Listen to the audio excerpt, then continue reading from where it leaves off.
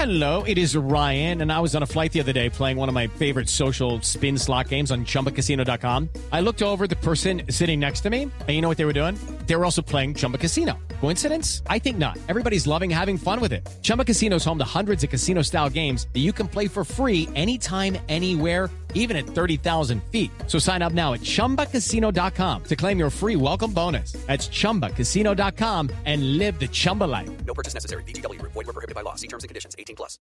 Lucky Land Casino, asking people, what's the weirdest place you've gotten lucky? Lucky? In line at the deli, I guess? Aha, in my dentist's office. More than once, actually. Do I have to say? Yes, you do. In the car before my kids' PTA meeting. Really? Yes. Excuse me, what's the weirdest place you've gotten lucky? I never win and tell. Well, there you have it. You can get lucky anywhere, playing at LuckyLandSlots.com. Play for free right now. Are you feeling lucky? No purchase necessary. Void where prohibited by law. 18+. Terms and conditions apply. See website for details. Okay, round two. Name something that's not boring. A laundry?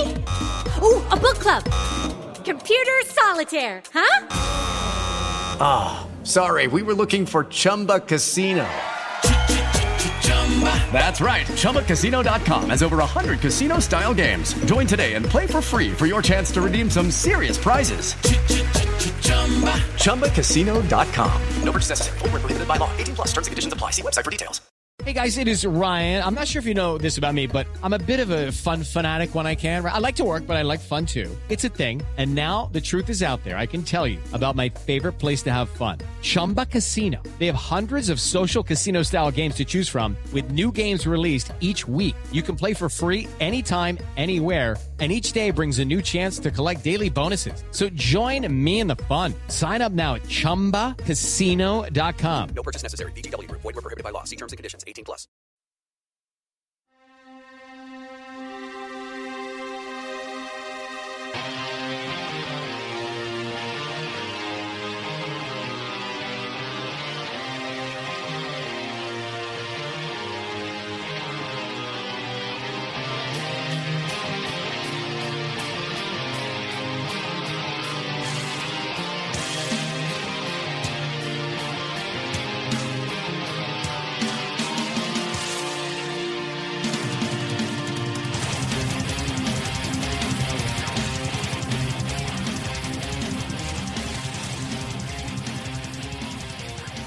Hi, Mets fans. Welcome to episode 273 of Amazing Avenue Audio, the official podcast of your SB Nation New York Mets site, Amazing Avenue. My name is Brian Salvatore. Thank you for joining us this week. We are just about at the end of spring training, and as the Mets are wont to do, they have made our topic for tonight irrelevant. Chris and I talk a lot about the sort of last battle in the bullpen, about Rafael Montero and all of that, and then, of course, Rafael Montero has a torn UCL and will be getting Tommy John surgery. So ignore that part of the conversation, but the show is still full of other stuff. We talk about your emails. We have a segment from Steve Sypa. But before that, I just wanted to bid a fond farewell to one of our good friends, Mr. Steve Schreiber, the Green Man. We talked about it a little bit last time, I think. Maybe that was off air. I don't remember. But our friend Steve got a job with the Kansas City Royals doing some of their social media stuff. And Steve is great. He's going to do great there. We are really hoping he can somehow hijack the We Follow Lucas Duda account on behalf of Mets fans everywhere. So best of luck, Steve. And here is the first part of our show where I chat with Chris McShane. Well, Chris, we are rapidly approaching the end of spring training. It seems like it's actually moved relatively fast this year. I find spring training to usually be a slog, but we're almost through it, and there's a couple of sort of positional battles still being waged. Although, for the most part, the team sort of looks, complete for right now. How are you feeling about the overall construction of the roster going into opening day? Pretty decent, I would say. The offseason had a lot of things that weren't super exciting, but, everybody's in one piece for most part. Jason Vargas' catching hand is not, but but aside from that, and even that's not like a huge deal, it sounds like he won't miss too much time. I hope they don't rush him back, but, he's not going to be out for a month or anything like that. by the sounds of it. So everybody's pretty much in one piece. There's probably only one position that is alarmingly concerning right now, and that it's first base. Yeah. There's still plenty of uncertainty in some other spots on the roster, but the one that I go in thinking like, man, this is it, is first. And it's something people saw coming all winter. So, yeah, I don't think it'll make or break the team, and I think there might be a scenario where if Gonzalez isn't any good and Smith isn't healthy or good himself, then they might have to go get somebody in the season there. Or as we said last week, just let Jay Bruce play first base. Yeah. Well, there's also that, and maybe that's the way to do it. So, yeah, I think aside from that, we should also mention, the season is starting with Michael Conforto on the DL, but Conforto looks to be ahead of schedule for coming back from the disabled list.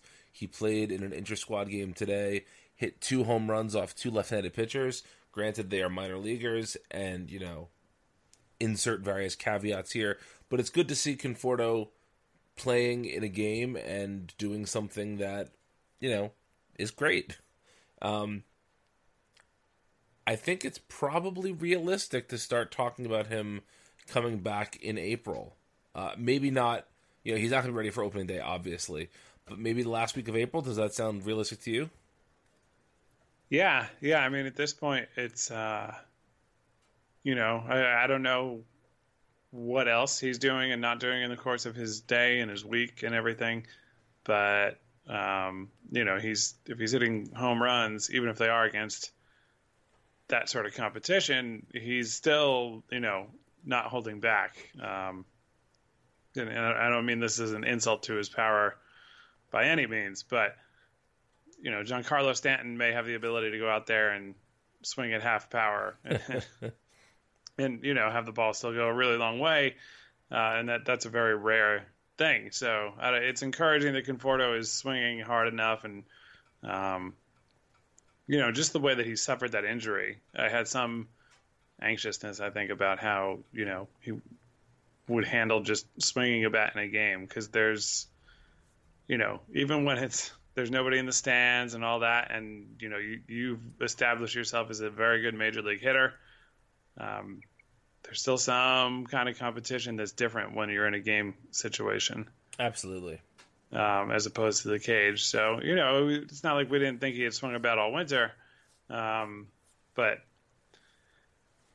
yeah, that's encouraging. And I think Cespedes being relatively okay so far with the wrist thing, and Conforto looking like he's ahead of schedule. Those are 2 guys who are absolutely essential, I think. Because, when you play out that everything goes right, those 2 are maybe not 2 of the top 10 outfielders in the game or anything, but 2 of the top 30, maybe even less. Yeah, I'd say less. Top 20, maybe. Yeah. And that alone would be big. Well, we'll get to the other stuff, but yeah, especially if first base is going to be the offensive black hole it appears it's going to be for now. Having those 2 guys healthy is incredibly important. Yeah, and at the very least, if nothing changes, and Conforto is on the DL, and you've got an outfield of Cespedes, Nimmo, Bruce, I hope they at least get Flores some time at first. Yes. Obviously against lefties, and then even against righties, maybe once in a while. I'd rather go into it that way and say, hey, Adrian Gonzalez, if you tear the cover off the ball, then we'll stop doing this, but we're going to start handling it this way. Yeah. That's not what I expect to happen in reality. No, this is the Mets, Chris. Yeah, there is sort of an institutional thing to it. Mickey Callaway, charming as he may be, can only do so much. Yeah.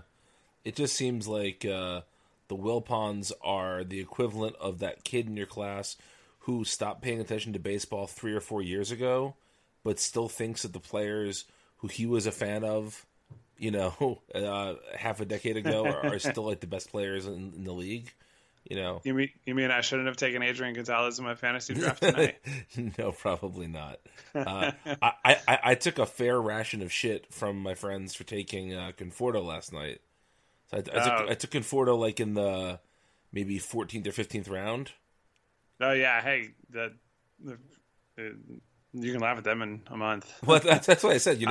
I'll stash him on the DL for a few weeks, and then when he comes back, he'll be very good for my team. Yeah, I took him even earlier in that tonight, and partly because of the keeper rules in this this new league that I had joined. But at the time I did it, it was a little on the bold side, but I think he's that good and he can justify it. So, and then yeah. So if you've had a fantasy draft by the time you're hearing this, we hope you did the same. Yes. And if not, we're not turning it into a fantasy podcast, but draft Conforto. Damn it! Yeah. Do you want to win? To me, it was such a simple move. I already had one player. I forget who. I did 2 drafts in like 36 hours of each other, so I'm drawing a blank on who I drafted in each league, and I'm too lazy to look it up right now. But I already had a center fielder, but I wanted somebody else who I could get some center field stats from, and I was just doing like the filter by position, and I saw Conforto was still there, and I just thought, listen, at this point in the game, it's either a guy who's going to be playing, essentially it's going to be a 4th outfielder who might get a couple of starts a week, or it's going to be Michael Conforto. I don't think that's a tough choice. Yeah, I'm with you. Yeah. Anyway, this has been Chris and Brian's Fantasy Corner. Draft Conforto. But no, it's the Gonzalez thing is alarming for a number of reasons. I think everybody expected that he would not be the player he was when he was in Boston, or especially not the player he was when he was in San Diego. But it looks like he might not even be the player he was in Los Angeles last year. And that's really alarming. And we've talked before about the need to have him on a relatively short leash and why the Mets aren't going to do that. But I mean, it's kind of a perfect storm this season with Smith being hurt and with there being, the Adam Linds of the world still out there available, but just knowing the Mets aren't going to make that move. I think, anything could change, and spring training is just that. I'm not calling these spring stats definitive, or even I'm not even putting a ton of weight into them. I'm just going by what I've seen, and Gonzalez has looked so bad so far this spring. Just unbelievably bad, that I've lost almost all confidence that he can even be a league average player. I hope I'm wrong. I really, really do, but do you have any confidence in his abilities at this point? I can try to play the role of optimist. Well, you are the optimist, So yeah, and defending the player over 30. In baseball terms, in this case, well over. Yeah, I believe he's still younger than I am, but that's all right. I'm at that point in my life, Chris. Yeah. Hey, that's okay. But yeah, if I'm looking at it optimistically, and I chalk up last year completely to his back, and that doesn't seem to have been an issue in this spring training, then okay, maybe he can go out and kind of be. The funny thing is, I think the best thing we're hoping for here is like Lucas Duda-ish. Yeah. Who could have been had.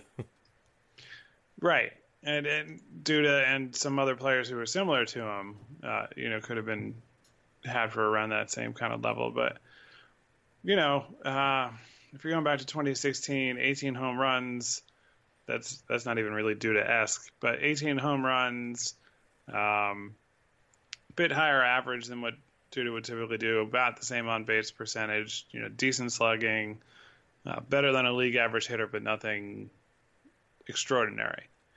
Right, I can. For a guy who had a track record as long as he did of being as good as he was, I like to try to not write a guy off for one bad season. If this one goes like last year, then I think I would completely give up. Now, all of that said, spring training has happened. The alternatives still all seem more appealing, but there's some part of me that could see a reasonably decent season from him where he's just a guy who's there. He's fine. He's getting enough hits when he needs to. Nobody's going to call him the team MVP, but nobody's calling for him to be released. That's about as optimistic as it gets. I mean, that would be a truly lovely situation. It really would be. Again, we're talking in pure hypotheticals here, but I think this would be slightly different if Smith had not gotten hurt / didn't show up late for the first day for the first game. I think that the combination of him just pissing off management again and him being hurt has led to. I haven't heard a single person, let's say, talk about how the job is Smith's to lose right now. Everybody seems like, myself included, seems like it's framing it as Smith has to win the job during the season. I think at the beginning of the offseason it was, well, Gonzalez is there in case Smith falters. Whereas now it's Smith can't falter or else we're getting Gonzalez for the whole season. Does that make sense, like the way that conversation shifted? Yeah. Yeah. Yeah, it does. It would be nice if it was the other way around, but, hopefully Smith gets his shot. Not that we think he's going to be a Hall of Famer, but I think we're in a phase right now that unless you're in a spot that the the optimistic take on Gonzalez is happening and everything else is going well, and they sort of just go, well, we don't want to disrupt anything. We're doing all right. Gonzalez isn't a huge problem, and Smith kind of gets stuck where he is. But if we get to a point, I'm not a doctor, and the Mets haven't given any kind of timetable, but I'm thinking Smith isn't even playing in a game until the middle of April, maybe. They were saying they hope to get him in a couple of Grapefruit League games. Yeah, but I think they've given up on that even publicly. Even when they said that, there weren't that many left, and he wasn't running, Right. Yeah. Which just a minor part of the game, but yeah, I don't know. If he was at that point, I don't think, and the minor league season starts slightly later than the major league season. I could see where he's not playing in a game for Vegas until the middle of April, and then however long that takes. But if when he's ready, let's just say May 1st, if Adrian Gonzalez has replicated his 2017 numbers, then please give him a shot. Yeah, at this point, I'm almost more interested in just deciding whether Smith is a player to build around, and the only way you're going to know that is by playing him. So if Gonzalez is going to be bad, I would rather Smith be bad, and then us know what we want out of the first base position going forward. Then I almost prefer that to Gonzalez being okay and us still not knowing what the situation with Smith is. Right. So the last sort of bit of competition we have here is for the bullpen, and depending if they're going with 7 or 8 members of the bullpen, it will determine how many how many spots are available right now. So let's talk this through. Right now we have Matz, Harvey, Wheeler, Syndergaard, and DeGrom. Yes. To be fair, I would love a Voltron-esque Syndergaard pitcher. But we have those 5 who are likely to start the season as the starting 5 for the team, along with, just waiting in the wings, Jason Vargas, once his hand is healed. So that leaves, Swarzak, Ramos, Blevins, and Familia as the four sort of main locks. I think, there have been some talk about some other folks, but would you agree that those are sort of the main four they're building around right now? Yeah, for sure. So we've heard Paul Sewald is a lock, according to who said that? Was that at Tacomo? Yeah, he's been giving his roster projection updates and pretty much has been saying that Sewald is in that group with those four guys that he's a lock. So, microphone malfunction. Thank you, Blue. Oh boy. No, it's working, but it tilted over. So okay. If you hear some noises, listeners, you can thank the wonderful warranty policy of the microphone company. But yeah, if we go into it that assumption, then there's 3 spots if they go with 8, 2 spots if they go with 7, and it sure sounds like Gazelman and Lugo are getting 2 of them. I mean, it's kind of insane. I don't know. Do we know if Gazelman and Lugo still have options? We can check. TPG Mets finally updated his site. Oh, good. No complaints. No. he does this for free. He does it very accurately, but we can check that kind of thing. But yeah, they do. And Gazelman's got 2. Lugo has 2. So yeah, they're and they're nowhere near being able to refuse any kind of option. So right. Yeah. I think it's kind of insane to relegate both those guys to the bullpen at this point. I think having one of them stretched out in Vegas is a very smart move. Do you disagree with that?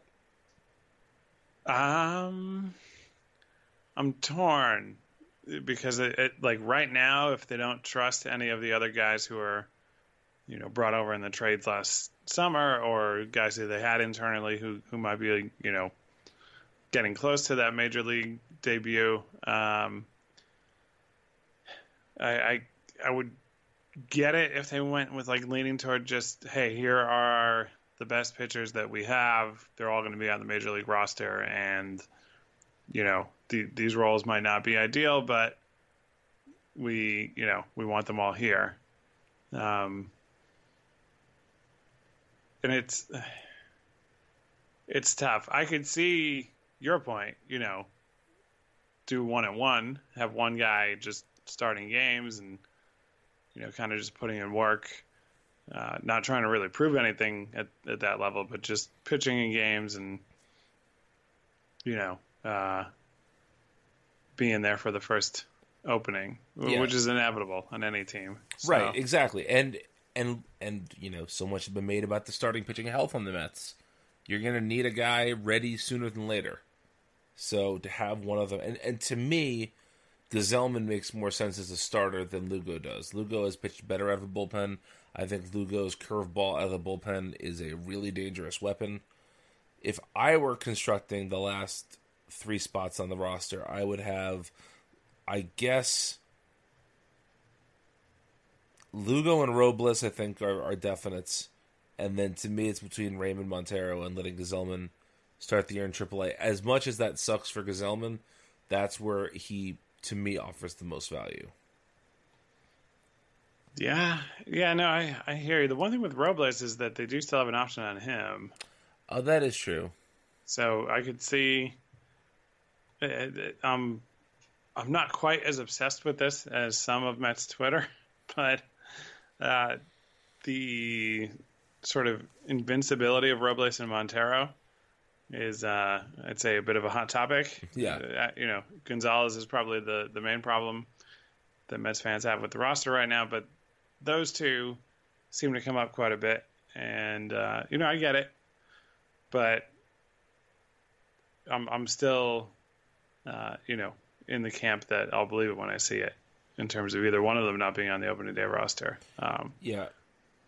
And again, I when we're talking about organizational value, I understand why you don't want to give Montero away because he is out of options, but I don't think you can justify having Montero and Lugo and Gesellman, 3 guys who probably are better off starting, all in the bullpen.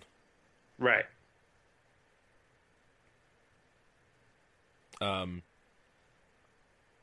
Yeah, how would you construct the last 3 spots in the bullpen if you were the general manager?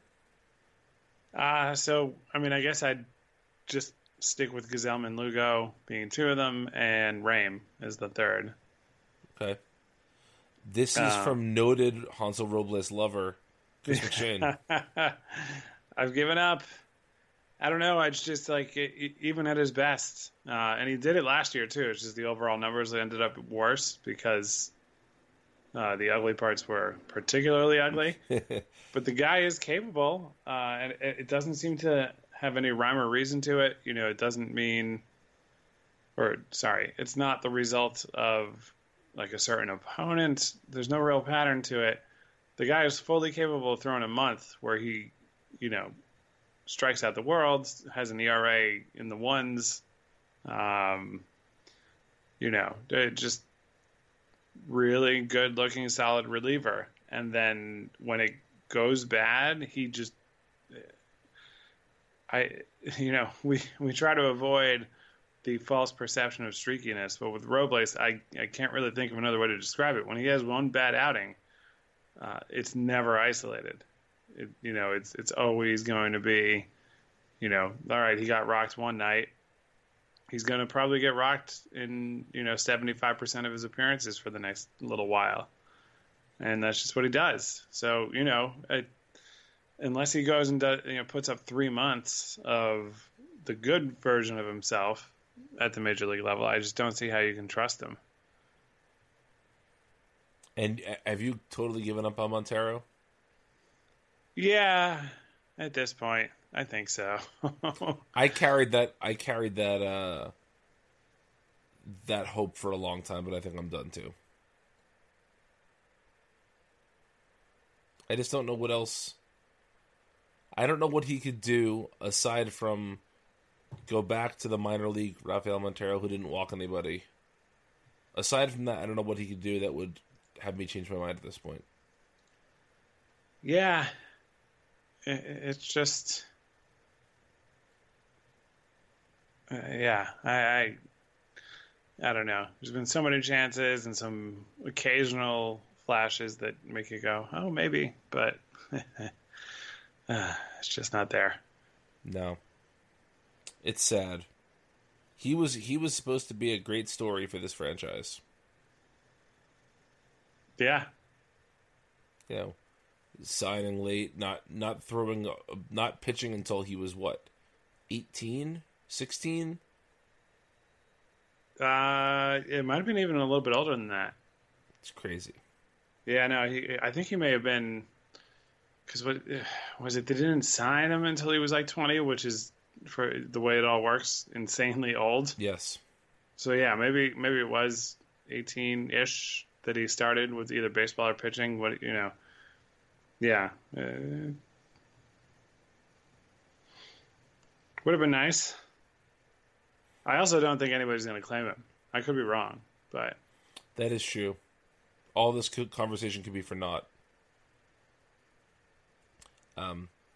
Mets fans have had a way of freaking out about players getting, claimed. Yeah.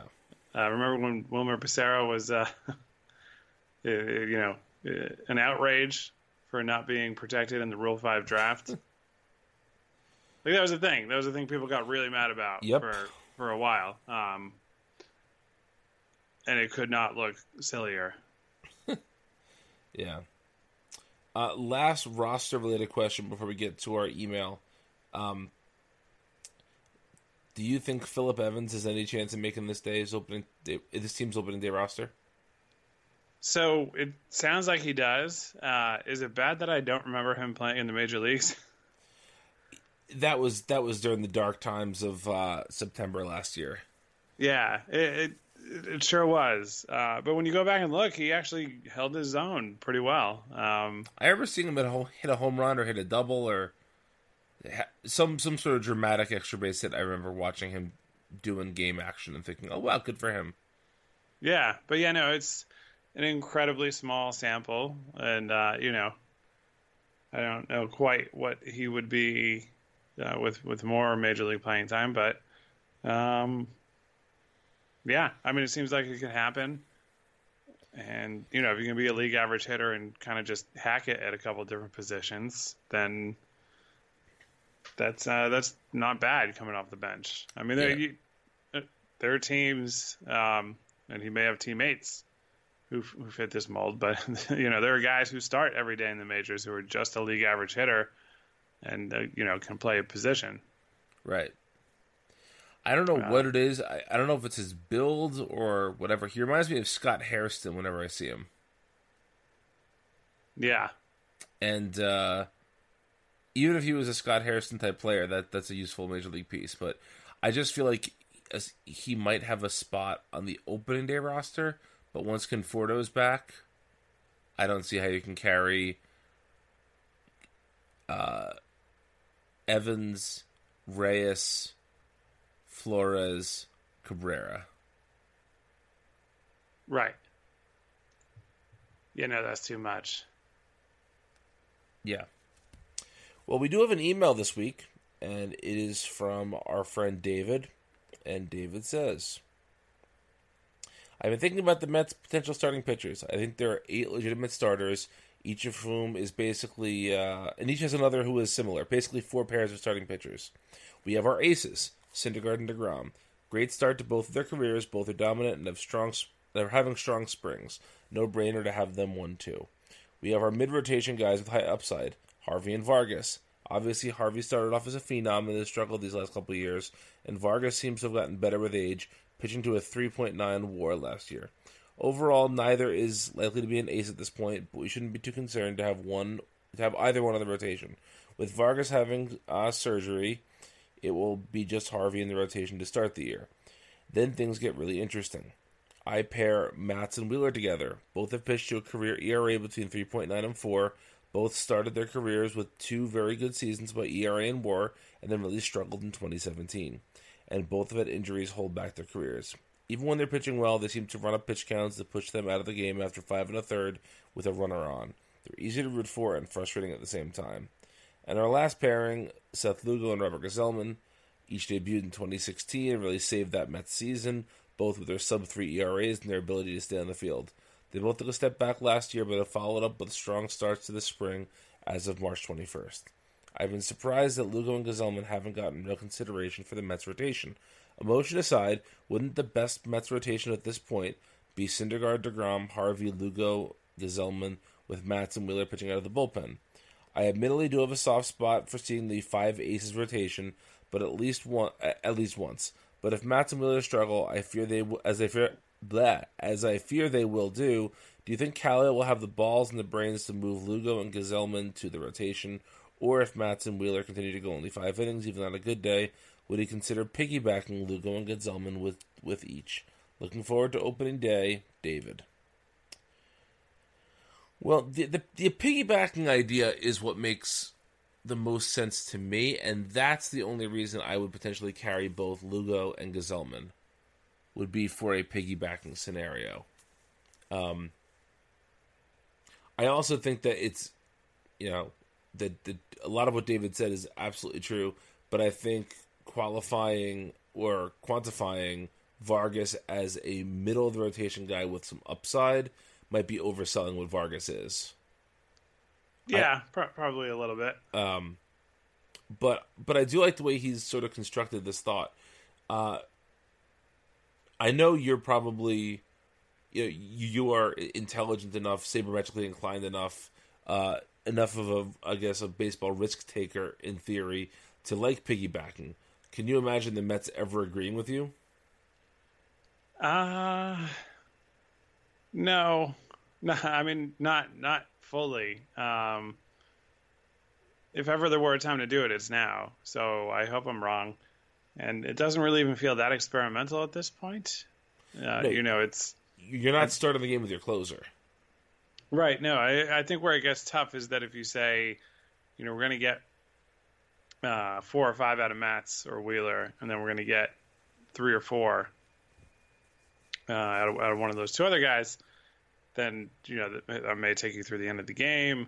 Even if you up the starter expectation a little bit, they've been talking so much about avoiding the third time through the order, so I went a little conservative with the innings limits there.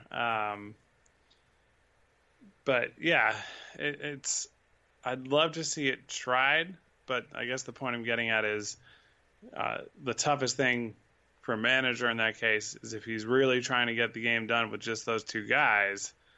Hey, why didn't Ramos or Familia or Swarzak come in? Even Blevins, depending on who the other team has coming up in the 8th or 9th inning. And I know it's not necessarily exclusive of the rest of the bullpen, but to really make it worth using a roster spot or 2 roster spots on guys to do it, I think you would really want to try to have them add that benefit that they are taking the entire bullpen workload for the day. Everybody else gets a day off, and you take it from there.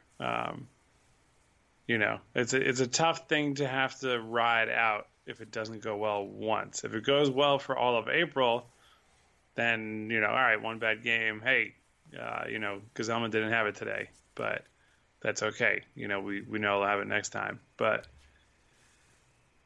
yeah, I guess that's my rant. I'd love to see it. I'd love to see it tried. This is the perfect roster to try it with. Yeah. It's you have a bench that is fine, but isn't like, oh my God, where are we going to find another spot for that guy?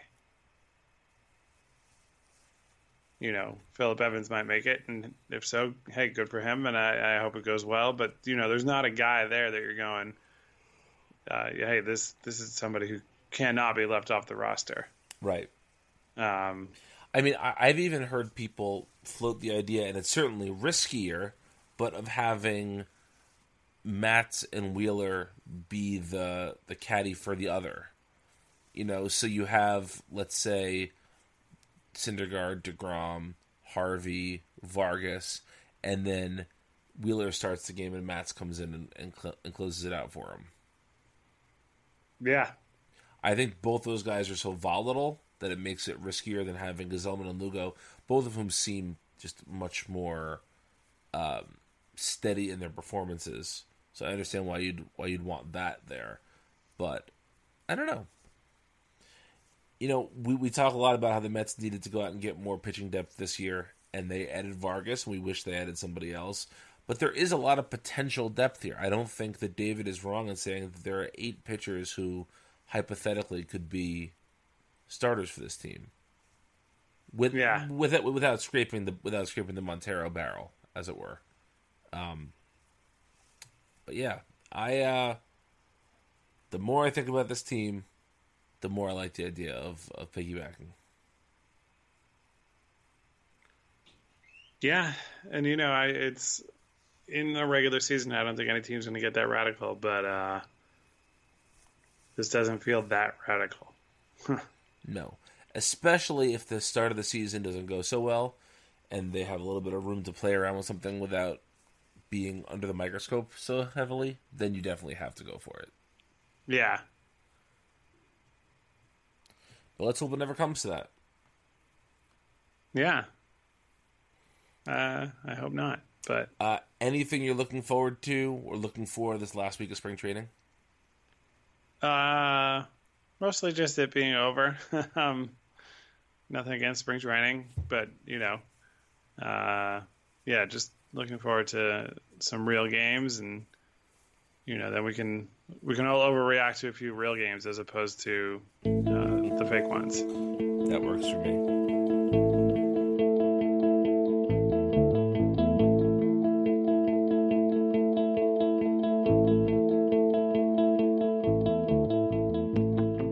Hey everyone, this is Steve Sypa, and I'm back this week to take a look at the Mets farm system.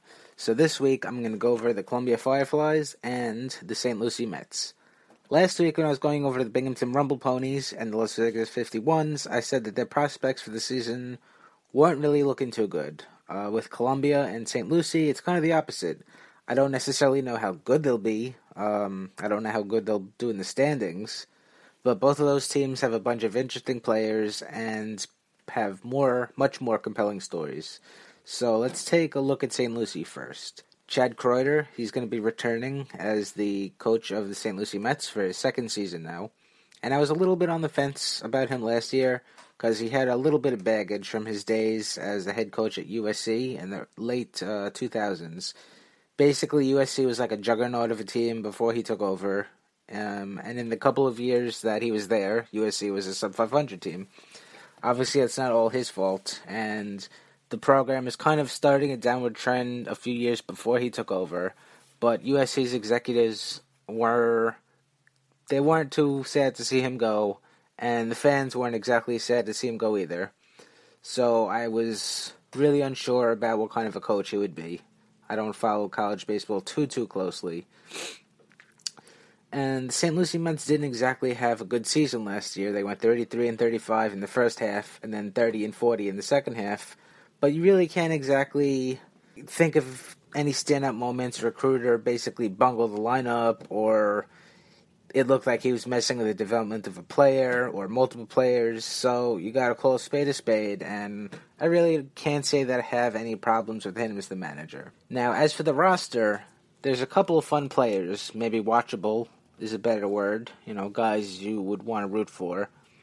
But St. Lucie probably isn't going to be having too many stars. Dash Winningham, he spent the last 2 seasons at Columbia, and even though the stats don't exactly pop off the page at you, especially in his second year there, he probably gets the move from Columbia to play first at St. Lucie. Luis Carpio and Andres Jimenez are the most likely candidates to play up the middle, with Carpio playing second and Jimenez playing short. Colby Woodmansey, he's getting reps in at third, so I assume that he stays there. And I assume that Dan Rizzi and Brendan Brosher both get moved up, and they split the catching duties. Rizzi is a better defensive catcher, but he's kind of a light bat. And Brosher is a bad defensive catcher, and a much better bat. So the outfield has a little more star power depending on how you look at it. One of those guys is a player that in theory be a star if everything worked out, and that individual is Desmond Lindsay. He played 65 games at Columbia last year before he had his season end early due to arm surgery. And even though he kind of was not necessarily struggling early on, but he was scuffling, but he started heating up in the last 2 months of his season, I should say. And he probably would have been promoted in the second half to St. Lucie if he hadn't gotten hurt. So it makes sense that he starts the 2018 season there. In left, there's another guy that's a star, but that's kind of because of the cult of personality that's attached to him, and that's Tim Tebow. And the odds that Tebow resembles a ball player are pretty slim. But he did go on a tear last year when he was first promoted to St. Lucie. Believe it or not, he actually had a 12-game hitting streak. So who knows? I mean, with Tebow, nothing makes sense. So he's as likely to be terrible again as he is to suddenly become an all-star in the Florida State League. And rounding out the outfield should be some kind of combination of Jacob Zanin, Gene Cohn, Jay Jabs. Jabs is probably the most likely candidate, I guess, because he has the best arm of those guys.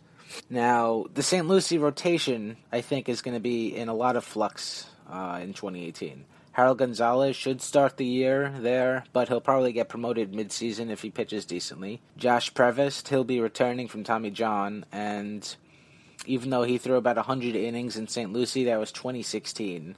So going back to St. Lucie, at least for a little bit, is probably the best way to get him back into the groove of things. Chase Ingram, Gabby Yanez, Blake Taylor, those three should probably round the rotation out.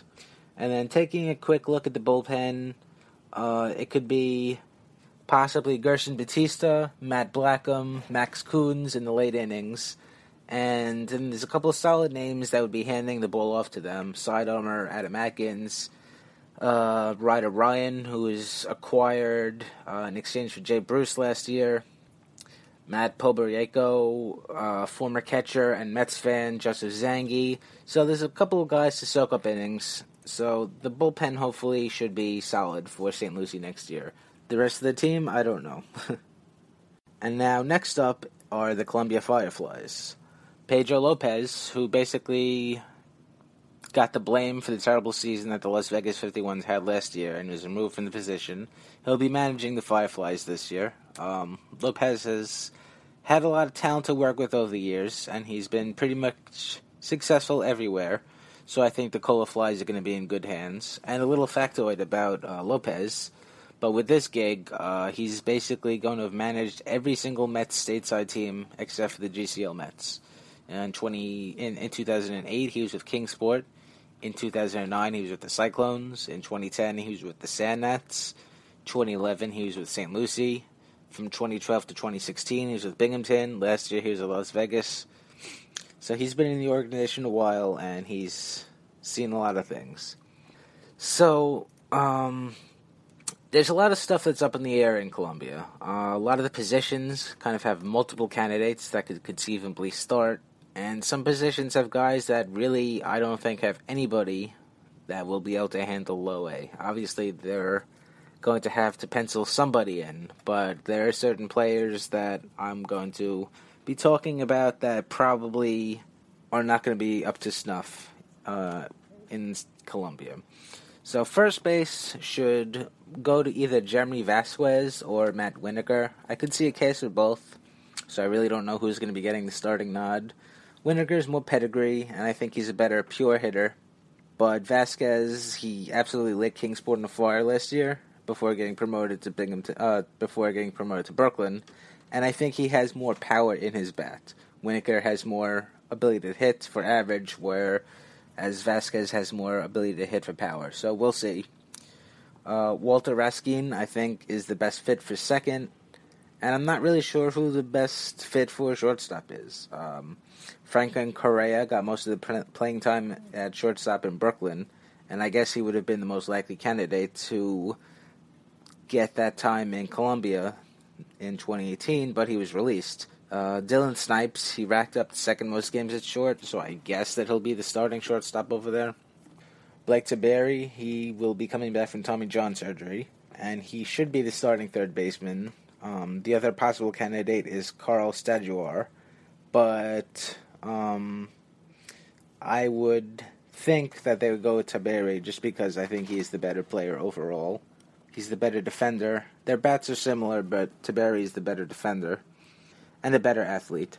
But in theory, the two could kind of flip-flop at the beginning of the season, since Tiberi's going to be shaking off the rust from not having played in a while.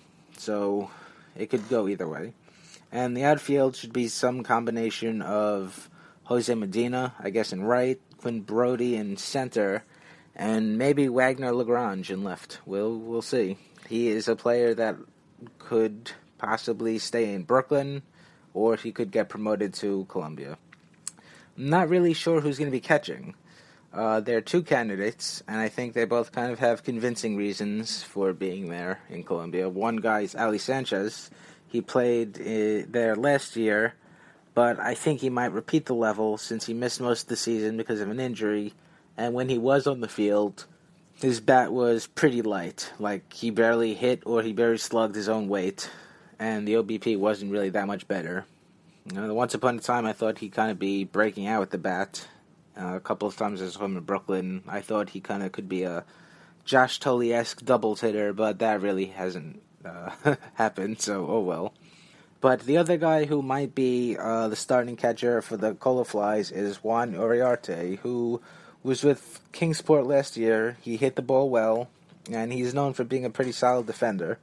The organization does like to send players that maybe could be challenged a bit to Brooklyn to get a taste of, the big crowds and the competitive environment with the Stallion-Yankees rivalry. So I could see Uriarte being sent there, but at the same time, it's another short season league. He played in Kingsport last year. So he really isn't exactly building up, full season strength and conditioning, so who knows. Or maybe they just assign both of them there, with Uriarte getting, the majority of the starts, and Sanchez kind of backing him up, since Sanchez's bat is light, but he is a very good defensive catcher. So who knows with that. The pitching situation in Columbia is a little more exciting than the position players. David Peterson, he was the Mets' first-round pick last year. He should be assigned to Columbia to start the season. He didn't play much last season because of an ingrown toe. And I don't want to be cryptic, but based on some stuff that I've heard, and the fact that he's kind of been incognito during spring training, I'll just say we might not see much of him this upcoming season either. So if we don't see him much, the Colorfly should still have a decent rotation, though. There's Colin Holderman, who's spent most of his season on the DL last year, but he should be healthy, and I'm a fan of his. He has solid upside. Same thing with Tony DeBrell and Chris Vile. These are two guys that I'm a fan of. Both of them, they have solid upside. Gary Cornish was transitioned into the Colorfly rotation after he got back from his 50-game drug suspension. But a few starts into his season last year, he got knee surgery. So he'll probably start the season in Columbia again. Jake Simon, he got roughed up a little bit last year in Brooklyn. And his stuff didn't really exactly look that good. But he's a young lefty, so you really can't count him out, you know. So if Peterson is on the mound, you have him, Holderman, DeBrell, Vile, Cornish, Simon. That's a solid bunch, and they're going to take the Fireflies pretty far. If Peterson isn't able to pitch for whatever reason, you could pencil in Nicholas DeBora or Trent Johnson into the back of that rotation. But most of those other guys that I mentioned before, they should be able to carry most of the weight. And the bullpen in Columbia should be pretty solid too. Max Kunz and Steven Villines, they should be solid. Marcel Renteria, he didn't pitch too much last season, and his stuff was pretty compromised because of an injury. But if he's 100% healthy, he'd fortify the back end of that pen. Junk bowlers, Connor O'Neill, Kenan Chadwick, they have good enough off-speed stuff to still fool low-A hitters. So it should be a solid bullpen, hopefully. So all in all, I think that the lower levels of the minors are a bit more exciting than what we'll probably be seeing in Binghamton and Las Vegas. I mean, our top three prospects, Peterson, Andres Jimenez, and Desmond Lindsay, are all in that group. And if he was healthy, Thomas Sabucky would probably be playing for St. Lucie. So that's, the meat and the potatoes of the system. Next week, I will go over Brooklyn, Kingsport, the GCL Mets, but really that's going to be more of here's a couple of guys to just be aware of, since there's going to be a ton of 2018 draftees and Dominican Summer League players that are going to be making their stateside debuts. But it'll be fun.